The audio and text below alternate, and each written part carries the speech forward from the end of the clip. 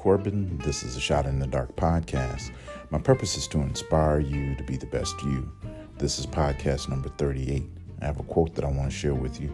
I don't have an author or a title, but I'll read it to you now.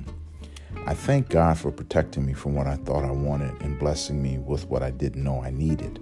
I'll read it to you again. I thank God for protecting me from what I thought I wanted and blessing me with what I didn't know I needed. Of all the things in the world that I thought I wanted, I'm so glad God ignored me a lot. God knows what we need and He knows when we need it.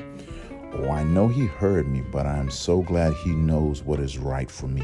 So I ask you, are you glad for what God granted and protected you from? Listen, I know God will bless you again, and I pray He hears you and only blesses you with what you need to be the best you. Let's add some scripture. Philippians chapter 4, verse 19. And my God will supply every need of yours according to His riches and glory in Christ Jesus.